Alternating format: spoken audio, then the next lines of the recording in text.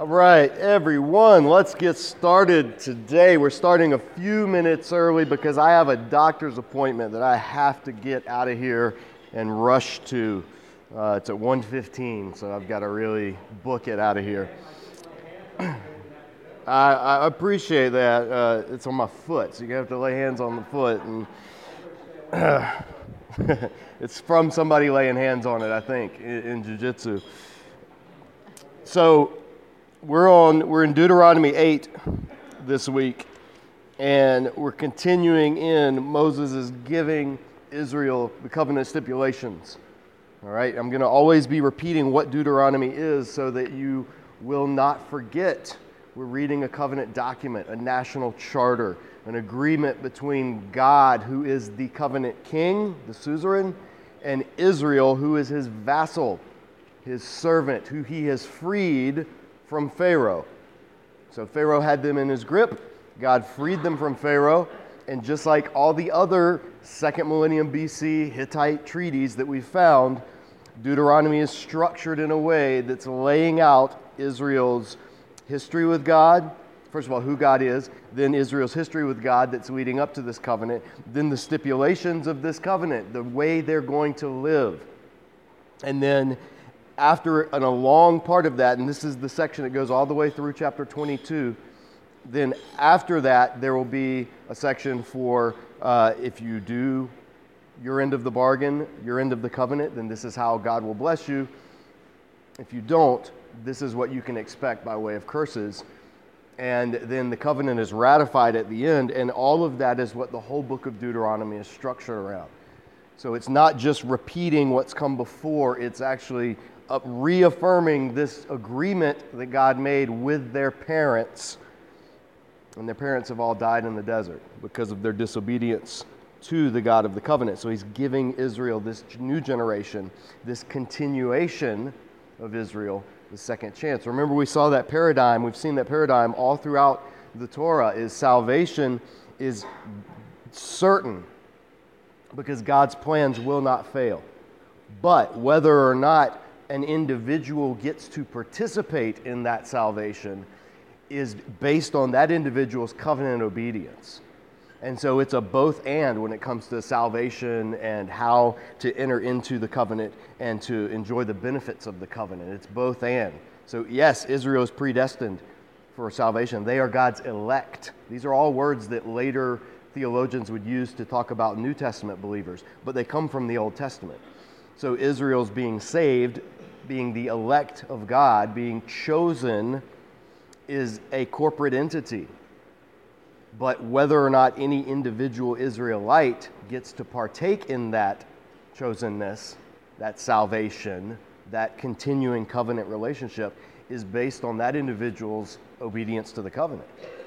So it's you'll hear different views, and there's all kinds of arguments that Christians have about predestination, once saved, always saved. Can you fall away? Can you lose your salvation? Can you throw it away? All of those debates are fine, and Christians can have them if you really want to, but just know that the Old Testament gives us the paradigm for what salvation looks like at one level, and then the New Testament takes that and universalizes it, or brings it, takes it outside the borders of Israel under the New Covenant. But right now we're in the Old Covenant, and it's still the same purpose. It's still God's desire to reach and bless the nations through the seed of Abraham. Just on our side of the cross, we know that the seed of Abraham, capital S, had a name, and it was Jesus of Nazareth. But at this point, the seed of Abraham is collectively the covenant people of God. And that's who Moses is giving these words to. So he tells them, again, this is Moses' last will and testament. He's going to die as soon as this is over. So he's speaking his final word to this generation. He's raised these people from infancy. Most of the people that he's talking to literally were children when they came out of Egypt or were not yet born. So this is like he's speaking, they're almost like they've become his children, his sheep, and he's the shepherd, which is what Moses was for 40 years of his life. So he says in chapter 8, "Be careful to follow every command I'm giving you today, so that you may live and increase and may enter and possess the land that the Lord promised on oath to your forefathers. The promise goes all the way back to Genesis 15. Remember how the Lord your God led you all the way in the desert these 40 years to humble you and to test you in order to know what was in your heart, whether or not you would keep his commands. He humbled you, causing you to hunger, and then feeding you with manna, which neither you nor your fathers had known. Manna. We saw this back in Exodus. Manna, manhu in the Hebrew. Manhu literally means what is it? That it's not a special name. The word for manna is just what is it? Because they didn't know what it was. People have speculated. Some have said it's a secretion of a certain type of insect. Some have said it's a type of flowering plant. Some have said it's all speculation. We don't know. We don't know what any of it is. And the Israelites didn't know. They just called it manna. What is it? But we know that it was enough to sustain tens of thousands of people for 40 years in the Arabian desert. It's pretty significant. Whatever this stuff was, it certainly wasn't natural. And God provided it, but he did it. The passage says he did it. He caused you to hunger. He led you into this wilderness where he could then provide you this stuff, where he could then feed you. He led you. He will provide for you. Not something that you made with your own hands. Not something that the time of the wilderness was a time of testing. It was a time of refining. It was a time of with the last generation, purging. And so there was a purpose in it. There's a purpose in the desert. There's a purpose when you're in the wilderness. And the interesting thing is that Jesus knew this intimately. Specifically, this passage he knew intimately. Because 1,400 years after this was written, give or take, Jesus would be in this same desert, at this same area geographically, east of the Jordan River, and he would be humbled by God, the Spirit that led him out into the wilderness. He would be tested by the enemy, who would say, hey, you're God's servant. Why don't you make bread out of these rocks? You can do it. God can create. God made manna before. Do it again now if you're who you say you are. Jesus responded with this verse. Moses says, he humbled you, causing you to hunger, and then feeding you with manna, which neither you nor your fathers had known, to teach you that man does not live on bread alone, but on every word that comes from the mouth of the Lord. That's what Jesus responded to when Satan tested him. When Jesus was in the wilderness being tested by Satan, it wasn't random. He was reliving Israel's story.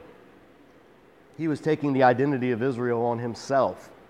And he was in the wilderness where Israel confirmed the covenant.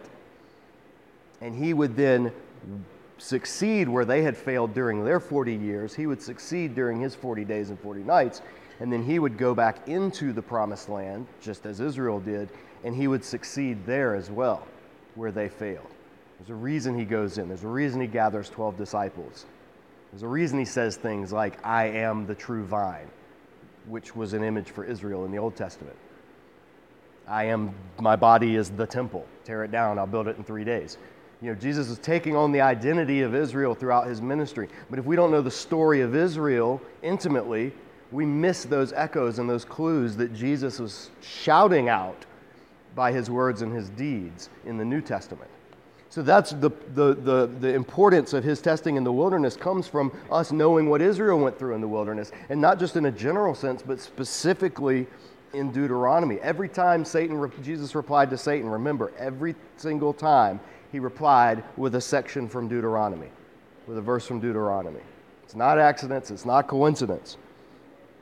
So Moses is telling Israel, this is what God did to, showing you survive, you thrive, you live because of what I provide, not because of how mighty you are.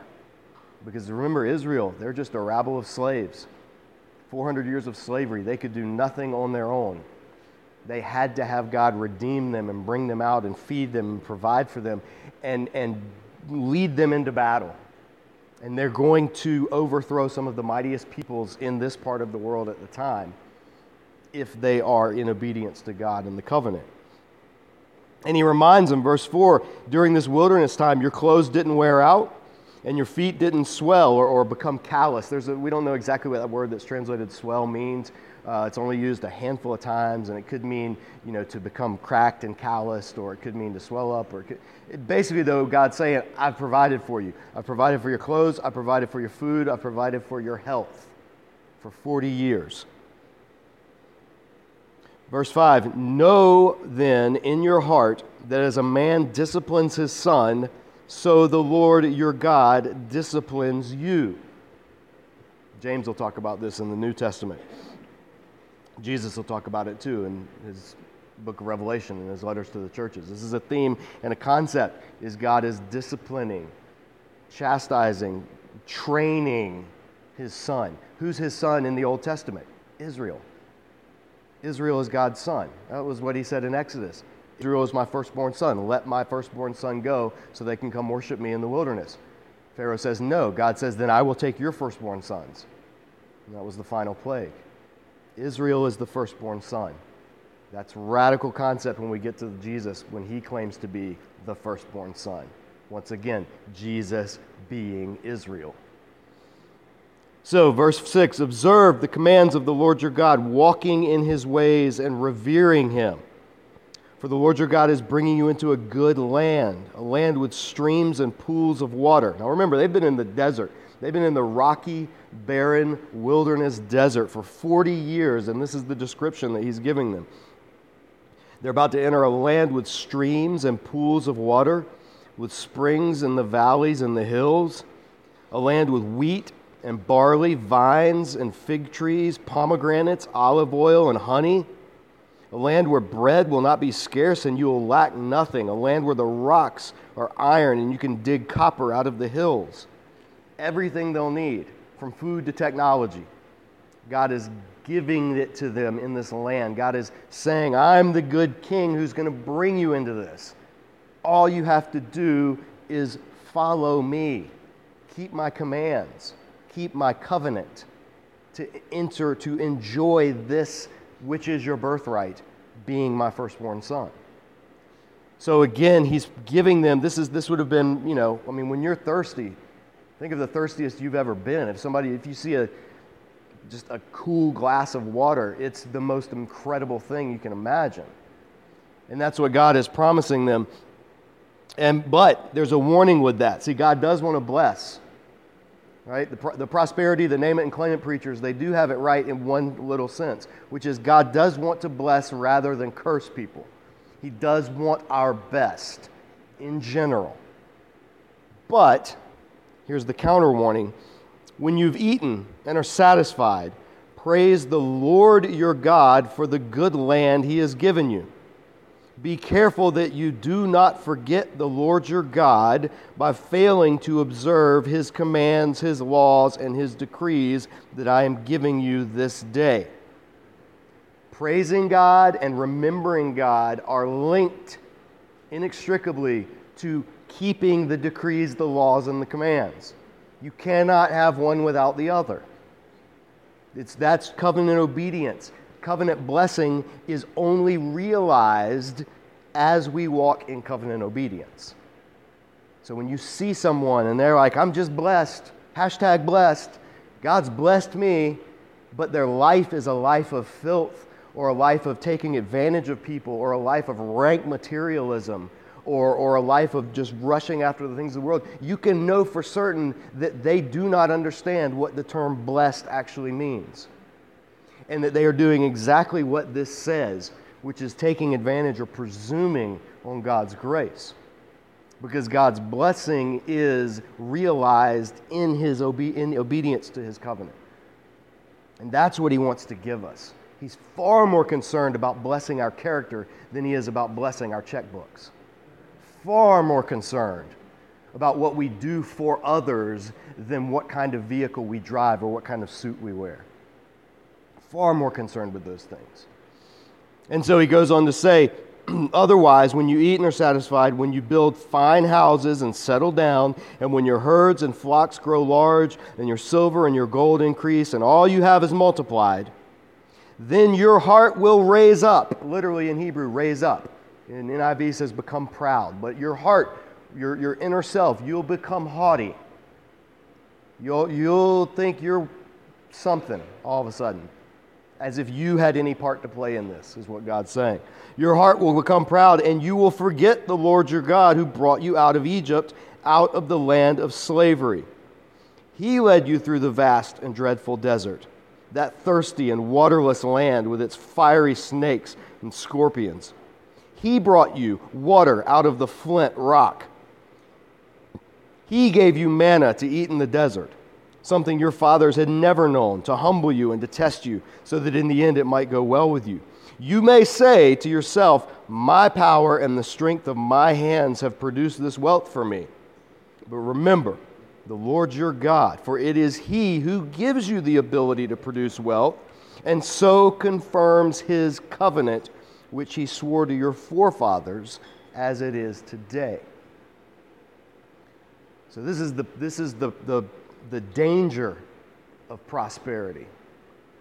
People often preach about the blessings and the desire for prosperity and thinking that just means material wealth. And right here, Moses is telling God's people, pleading with them, listen, when God does give you these blessings, there is a major danger.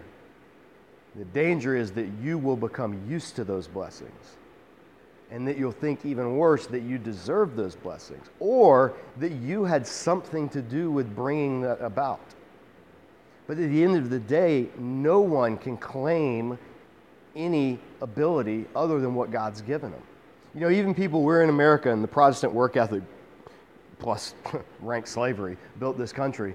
And people assume that, well, you got to, I worked, I produced this. This is my wealth. This is my, who are you to take it from me? Whether it's government or people seeking charity or whatever. And what they're realizing is, yeah, but you had nothing to do with who your parents were. You had nothing to do with the fact that you were born here rather than in Somalia. You had nothing to do with that. So God is the one who decides at every step of the way what you have access to and what He allows you to do and to bring forth. So yes, there is scripture. There are passages that talk about, yes, don't be idle, don't be lazy. Yes, if a man will not work, a man shall not eat. Yes, God does preach hard work. The whole book of Proverbs will nail that over and over and over into people's minds. But that comes later. The foundation, though, is everything you've been given. Everything is God giving it to you. And so He is the one who is responsible for all of that. And anything that we do, anything that we have, the relationship to it is stewards. Is that we are stewards of God's stuff. And if Christians could realize that, the average giving among Christians, Protestant Christians, the average giving to church is 3%. Like, we don't even make the baseline of tithing. Tithing was the baseline of the Old Testament. It was the minimum. You tithed, and then you gave your offerings, which was more than the tithe. We don't even do that as Christians. Now, is there a New Testament command that you have to tithe? No, actually, it was an Old Testament command.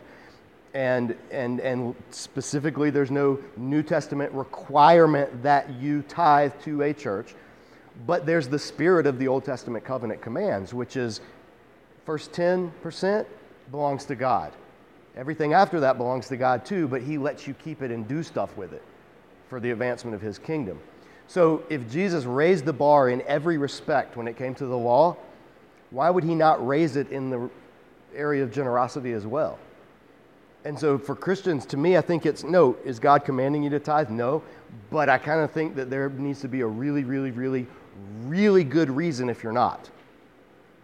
Because it was the minimum in the Old Testament. So surely we in the New Covenant can do better than God's minimum in the Old Covenant. It doesn't necessarily have to be money.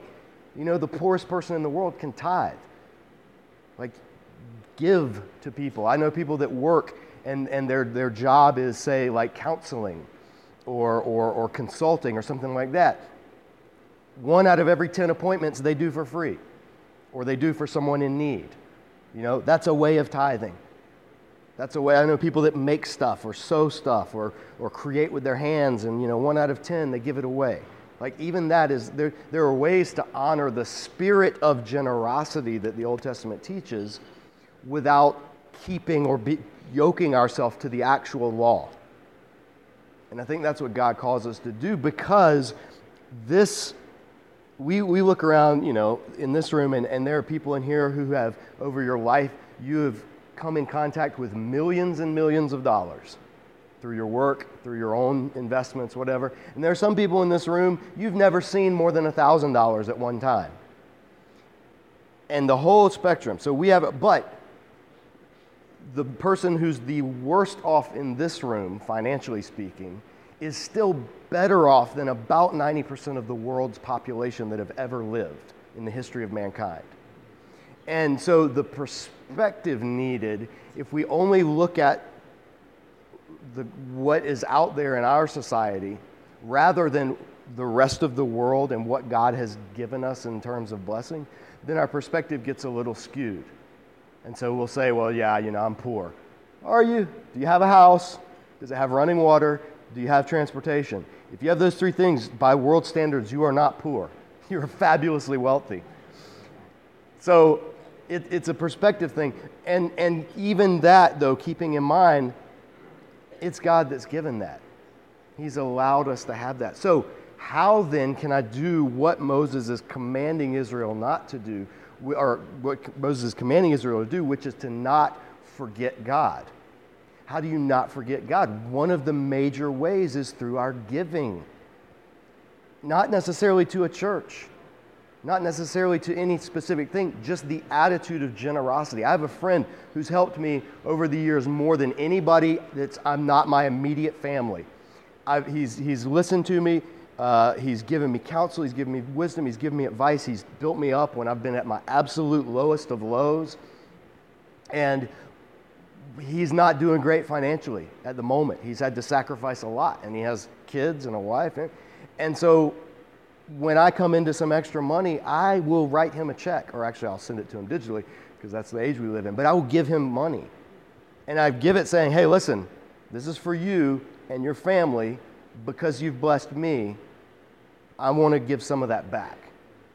And there's no official, I don't get a tax write-off for it. It's not a big amount. I'm not bragging at all. I mean, it's minor in the big sense of it, but it's a way of me saying, Lord, you've blessed me through this servant of yours.